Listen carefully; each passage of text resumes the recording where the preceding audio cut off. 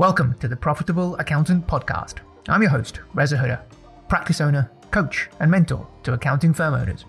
In this podcast, I share practical strategies to get new clients, charge higher prices, and build a profitable accounting firm that you're proud of. From time to time, I also interview other accountants doing incredible things so you can learn what's working and take tangible takeaways to implement. Make sure you press the follow button on your podcast player so you get notified when I release a new episode. Now, on to today's session. Hello, good day to you. Hope you're having a good start to the day. So all is well on our front. We're looking forward to going on holiday. We're going to the Far East this time. Very excited. Been on the bucket list for a while. Going to do Bali, Malaysia and Singapore. So probably by the time you're listening to this, I may already be away, if not already. And we're looking forward to it. We're looking forward to that summer break, taking the kids away and enjoying some time off. About 3 weeks in total, but hopefully you won't even notice because the content will be going out as per normal. One weekly podcast episode will still be hitting your podcast platform near you, and the LinkedIn content will still be active as well, which is how you want things to be. You want to have a systemized process no matter what business you're in, so that things can still tick in your absence and mean that you can truly build a business that can run without you. And that's what these podcasts are all about, to help you to do exactly that. And you can absolutely do that with your practice. So today's subject has been inspired by a question that I received from a reader of the 4 Pillars. Hint, if you haven't got your copy yet, you need to get onto one straight away. From Munich, actually, for somebody working in a firm in Munich, and reached out to me and said they'd been reading it and really enjoying it and got through it in a day. And they had a question around the allocation of work. So I talk a lot about, in the chapter 4, pillar 4, about people and how to build that team, how to attract the best talent, retain your high performers, what kind of culture to create, what really motivates your employees, everything to do with autonomy, mastery, and purpose. So the question was, from that, how do you now allocate work? How do you know how much work to give to your team members? Okay, well, let's spend some time going through this and some of the ways that we do this in our firm. Firstly, it's important to know that there is only a finite amount of work in your firm, right? And you should not be the one that is involved in the technical day-to-day. You should not be the one that's doing the accounts, the tax returns. Of course, if you're just starting out and it is just you at the very beginning, then absolutely you'll be doing everything. But what you want to be doing is to be building those systems, writing those processes so you can make your first hire as soon as possible and get stuff out of your brain into a process, into Loom videos that other people can follow to do the job as efficiently as you would do it yourself, and to save you the training time that would be required to get somebody on board to do it to your standard. But once you have those, systems and processes in place and you start to build a team, one thing I recommend you do is to not go... The mistake often people make is to save money, they hire someone with very little experience. And the problem with that is that yes, it's not going to cost you much financially, but it's going to cost you a lot in terms of time. Your time will be sucked up training that person, holding their hand, being there all the time to be able to help them. You can't just leave them to get on with it. That's one of the biggest mistakes that firm owners make, is to recruit people who don't have the necessary skills or experience to actually do the job, to take the technical work away from you. Now, there are people out there who you don't have to pay a huge salary to. There are people out there who would value other things, which is why I talk a lot about creating that culture that attracts the best talent. You don't have to pay over the odds. You don't have to pay what a top 10 or a top 20 firm would pay to attract really good, hard-working talent that want to work in a place where they are appreciated, their skills are valued, and they get that autonomy and that freedom to work around their other commitments. So that is one big thing that you can offer. Anybody can offer this. You can offer this. You can offer an environment where people can work when, where, and how they want, as long as the work gets done. And hopefully the pandemic has shown you that it's possible. And the bottom line is, it boils down to you. You need to get your mindset right, in that the default position should not be that all employees cannot be trusted. And we can't trust them if they're not in the office, and they must be slacking if they're working from home, or they're working from a coffee shop. That's not the case. When you take time out of the equation, get rid of the timesheets, get rid of the FaceTime, the presenteeism, then all that's left is results. So you focus on the results, you hold people accountable to the results, and you give them the autonomy to go away and get on with it however they feel best, wherever they feel best, manage the demands of their personal life and their work in order to deliver the results that you would expect. So first things first, I would say, don't hire inexperienced, low-skilled people. Now, there are, if you haven't already, then do explore offshoring, because with offshoring, you can get access to a pool of talent across the globe who are highly experienced for a fraction of the cost as to what it will cost you here in the UK. Now, granted, some of those may not be able to be client-facing, although in time they could be, but people in the Philippines, for example, people in the subcontinent are highly skilled and highly efficient at what they do. So that could be the first thing that you do if you don't have a huge budget to splash out on a client manager here in the UK, which might set you back, £30,000-40,000. Whereas in the Philippines, for example, you could get a highly skilled accountant that you can train up to do the accounts, because the Philippines aren't always familiar with the UK tax system, UK account system, albeit India and Pakistan are. So if you find somebody in India, Pakistan, then will be familiar because they are trained under ACCA. You could get them to do the accounts for you. Certainly the Philippines are fantastic at bookkeeping. You get somebody there to take over the bookkeeping for you as well. With regards to payroll, lots of competent providers out there that can white label the service for you, so you don't have to do that as well. So first thing to do is to kind of offshore, outsource, engage somebody to do the technical work for you, so you can focus on actually building a team, building your business, do only the things that move the needle forward for you, and building that business that can ultimately run without you. So that's the first thing you want to do. You want to get access to that skilled labor that allows you to do so. The second thing now is to, rather than be task focused and you're being in control of allocating work to people, you need to delegate that.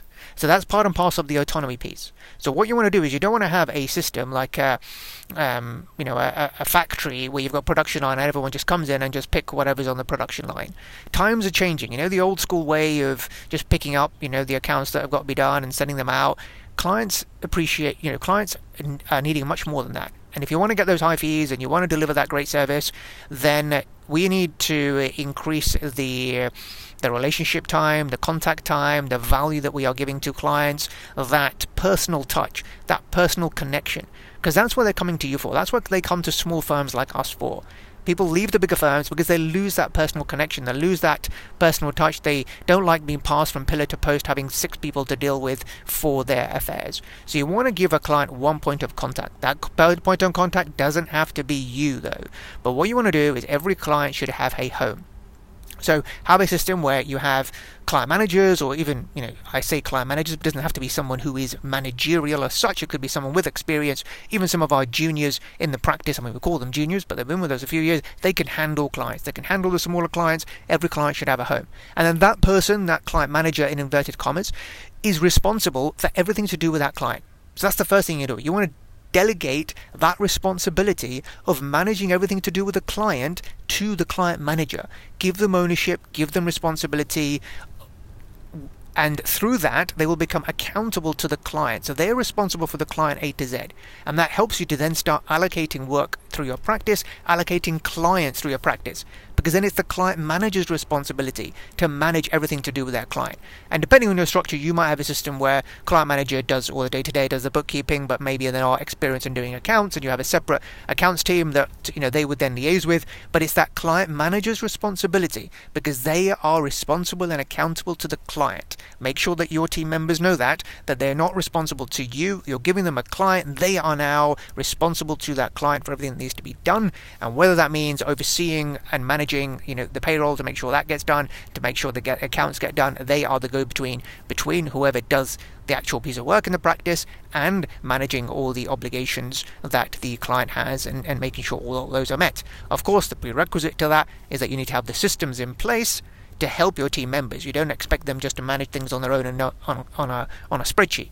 Make sure you've got the right practice management solutions that everybody is using, so that everybody knows the status of any job, any particular time. All documentation is held centrally and things like that, so that the systems are doing the heavy lifting, so that your team members can focus on the client delivery side of things. So then what you want to be doing is, in terms of how much to allocate, now this is the $1 million question, and it's not always down to your team members, because part of that is you, as a practice owner, getting your pricing and positioning right.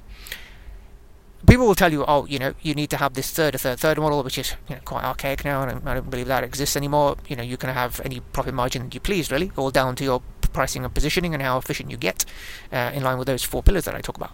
But pricing is down to you. So yes, you should aim for certainly having your team members return to you a return on investment or at least 3 times their salary. Right, so each client manager should be managing a portfolio around about 3 times their salary, and if they have a junior to support them, then it should be 3 times the aggregate salary of whoever it is, whichever number of team members are required to service that number of clients within that portfolio. Now, 3 times is probably a minimum. You can get up to 4 or 5 times for the more profitable firms, but if you think about it like this, if you've got 3 times, then let's say your total salary costs are £100,000, which means that your revenue should be around 300. If your revenue is 300, your direct labor costs are around 100, your software costs might be around for software plus overhead, I'd say maybe 20% is more than enough. You shouldn't really be spending more than 20% of your turnover on overhead and software, so that's what? 20%, that's 60,000 plus 100,000, 160 off 300 gives you a near enough 50% net profit margin. And that is what you should be aiming for.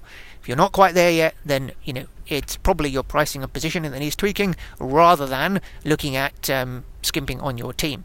But essentially, that's the kind of portfolio you should be aiming for. That said, if your team members aren't delivering that, it's not really down to them. It might not all be down to them, because if your pricing is not on point, then clearly those numbers are not going to stack up. If your pricing is poor and you're not actually positioning yourself well as a specialist, and you haven't repriced your clients in a long time, then those numbers are clearly going to be off. So there's not just one variable you can tweak. There's a couple of variables that need addressing to be able to ascertain whether your team members are actually managing enough in terms of a portfolio. Therefore, it's not going to be a benchmark. This is the same across all practices. It all depends on your pricing and positioning. So that said, we want to aim for a 3 times, but you want to allocate the responsibility to your team. Have a look at overall, is it in line with, generally, is it matching across the board? Now, there are variances in our team, for example, because some of our client managers are managing a bigger portfolio than others. But again, it's about having those open conversations. It's about creating that culture of high performance, of taking time out of the equation so you focus solely on results, and creating that culture where everyone is helping each other, team members are open with each other. When they are getting really busy, they shout and other people help them, because they know when they are in a similar situation, then they would want others to help them as well. About getting your team to be open, about saying, I've got capacity now, I'm happy to help and take on additional work. So, it all boils down to having that open culture of communication, of your team members gelling well together. And that starts from you. That starts from the leadership that you instill and drive home from the top. So people need to be led, and check out my other episodes on that as well. Okay, hopefully that's given you some value. Unfortunately, I've got to call it a day there because I've just arrived at the office, the first time in a long time that I'm actually having to work on a Friday. I'm doing a Notion Power Hour session for members of the pack. I'm introducing Matthew and my team who'll be doing them going forward, but just to give him some moral support, I have agreed for him, who's getting a bit nervous, to introduce him to the back members and show him that it isn't as bad as you might think. So just come into the office for the first time in a long time, because Fridays have been blocked out for me for as long as I can remember. Since I started my practice, even I never used to work on Fridays because I used to take my kids swimming in the morning, and then I had Friday prayers, and then in the afternoon it used to be kind of me time. So I never had, my diary was always blocked out on a Friday. I would still kind of work, from home or whatever on a laptop, but I would never have any meetings scheduled on a Friday. That clearly has changed today. But hopefully you found this useful. If you've got any follow-up questions from this, because I know you probably will, I've only just scratched the surface of this. Clearly I can't go into that as much depth. That's what I do inside the pack on my deep dive training session. So if you found this valuable and you want to know more and you want to spend more time, you want to pick my brains on these things on an ongoing basis and go really deep, then you know what to do. Come and join the pack, because that's exactly what we do. We go deep on these particular sessions. I do 90-minute training sessions every single month, a deep dive, and our next session is actually on matters of building a team, attracting the best talent, retaining your high performers, and I'll be covering all of these topics in my next session, which is actually next week, first Wednesday of the month. And then I have Ask Me Anything sessions once a month as well, where you can come on and ask me any questions, use me as your personal coach in those sessions, so you get complete clarity and focus on what to do going forward based on the experience that I have in running my practice, and also the experience that I've gained in working with hundreds hundreds of accountants and helping them to do the same. So I better go now. Hope you have a great weekend, and I'll catch up with you very soon. Bye for now. Thank you for listening. If you want to spend more time together, get access to me personally for your questions, access to resources and training that will help you to shortcut your progress, together with being part of an incredible community of accountants all helping each other, then come and join the pack, the Profitable Accountants Community. There's 100+ accountants that I mentor, and they help each other to get results faster than trying to do it alone. Go to reshuda.com/mentoring to learn more, or message me directly on LinkedIn. Take care.